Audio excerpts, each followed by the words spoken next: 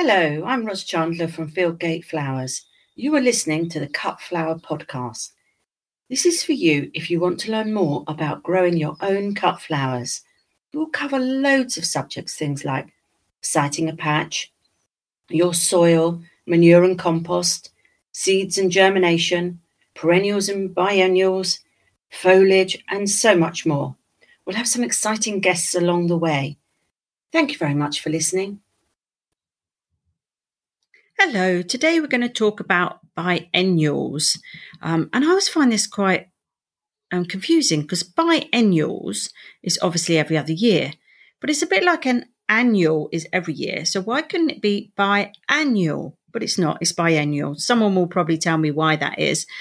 But sometimes things in the flower world are quite confusing. And I just think we should take all the language out of it and make it easier. Anyway, that's my gripe. But we're going to talk about biennials because it's that time of year where you can be planting them. And it's something you should do, actually, to fill the gap in your cutting patches.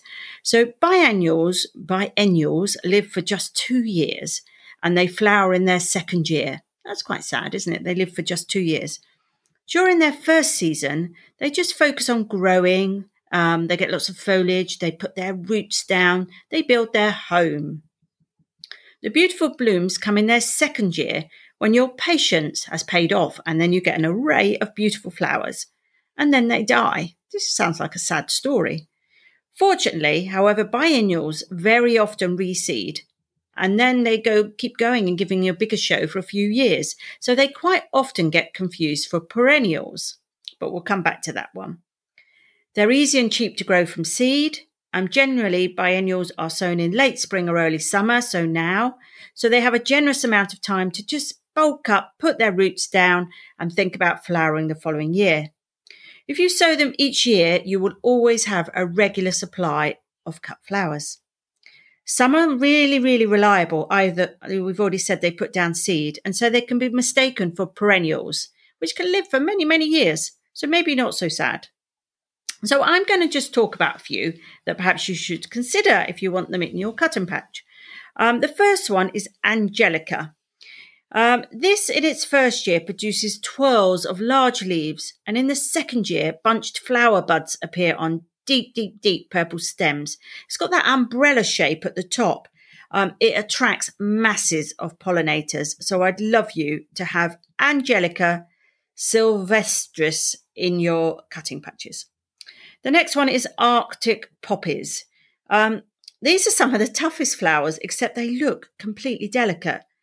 Though they're actually a short-lived perennial, you can grow them as a biennial by direct sowing them from May to July. And so they flower the following year. I think this is the lovely thing about gardening, is we're looking to the future. Grow these ones in full sun in well-drained soil and keep deheading them to prolong flowering. So they're a lot harder than you think they are. Arctic poppies. Perhaps one of my favourites, and probably because it's one of the really good flowers that grows well in partial shade, is foxgloves.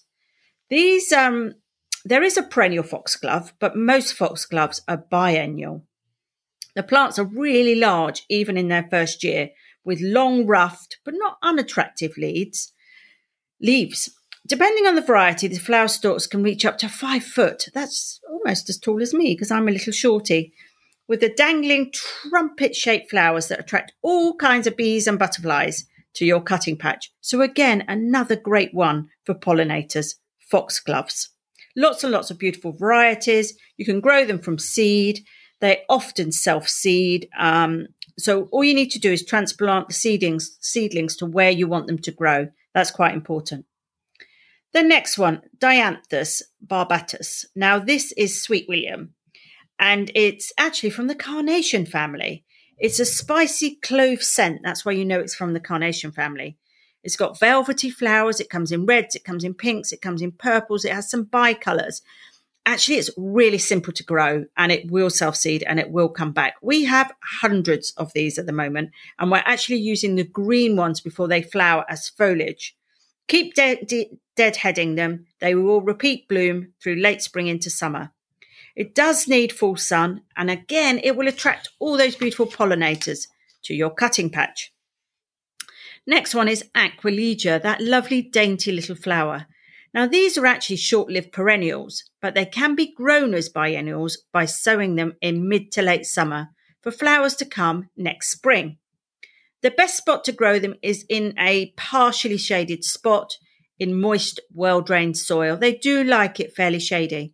They make great cut flowers, and so just the action of cutting off the flowers will help to promote further flowers. What more could we want? The next one is Sweet Rocket. This fabulously scented biennial loves sunny and shady spots. It can be sown from early spring to midsummer to flower next summer again, and will self-seed. This is a really good self-seeder. So it's a really good option for somebody who wants low maintenance and wants flowers to keep coming back. Just pull out all the unwanted seedlings when they're young, because they will multiply. The next one is Teasels. Now we love these because we use them as dried flowers in the winter, and wildlife love them too. They provide flowers for pollinators. Then they're followed by seeds that, goldfinches love them. All kind of birds love them. Grow these true biennials in full sun or partial shade in moist and well-drained soil.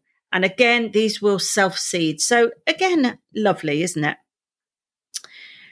Nicotiana, this is a short-lived perennial, but it can be grown as a half-hardy annual or overwintered and treated as a biennial. So this one perhaps doesn't know what it really is. So it's a perennial, it's an annual, and it can also be a biennial. These have got fragrant, elegant, tiny little flowers, and they close up during the day and open up at dusk. So isn't that lovely in the evening? Our next one, and probably another one of my favourites, is the good old hollyhocks. If you're looking for something tall, eye-catching, something that's going to attract attention, then the hollyhocks are definitely should be on your list. Hollyhocks are typical perennials, and they unfortunately fall foul to fungal rust attacks, which spoils the leaves, gives them this rusty feeling. Treating them as biennials often allows you to get the best from them in their first year of flowering before the disease really hits. So that's quite sad, isn't it? With double or single flowers in yellow, red, pinks, purples, whites, there's a hollyhock for everyone. Plant hollyhocks in a large cluster in full sunlight so that the tall stems can support each other. Otherwise, put some support systems in. Expect blooms and lots and lots and lots of butterflies and bumblebees from July to September. The next one is Honesty, Lunaria. This can be grown as an annual or a biennial, though it gives its best flowering performance if grown as a biennial. It makes a lovely addition to a shady wildflower garden, and the flowers again will lure in bees and butterflies. After they finish flowering, you'll get that lovely disc-shaped seed pods, and these will look lovely as dried in flower arrangements. If you leave the seed pods, they again will self-seed. So I would recommend Honesty. So what do you do to keep your biennials keep coming back? If you want blooms every year rather than every second year, start another seedling or planting of biennials during the first planting second year. So it goes as follows for best results. Year 1, start seeds or seedlings. Year 2, last year's biennials will bloom, then go to seed. Start more seeds or seedlings to bloom the following year. Year 3, seeds from the first planting of biennials will sprout and just grow foliage. The second planting will bloom and then go to seed. And year 4, from here on onwards, some plants will be going to seed and others flowering every year. So if you keep your biennials coming back, you will always have something in your cutting patch. And I have to say, Sweet William, for me, has to be the number one favourite for keep producing. And that's quite important for a cutting patch. So some of the biennials you come across, for example, on websites of seed companies aren't actually biennials, but short-lived perennials. Such perennials are often better suited to growing and treating as biennials. So it can be quite confusing. So I'll just give you a couple that I would probably grow as a biennial. So you've got Aquilegia, and the one we're particularly talking about is Aquilegia florida. And the seed of columbides can be sown in spring. And although plants may flower later that same summer, the plants are often small, flowers less than impressive. They flower far more prolifically when sown in summer and have the chance to build up their strength for the following year. Now, the Florida version has large yellow and white bicoloured flowers that tend to look upwards, and they're like, I would suggest that Aquilegia, that you get it in the Florida version, and they hang their heads. That's what I'm trying to say. The next one is Nigella, Miss Jekyll alba. Now, this is a classic case of a hardy annual that performs better when treated as a biennial. Sow in late summer and the plants start to bloom earlier the following season and flower far more prolifically than those sown in spring.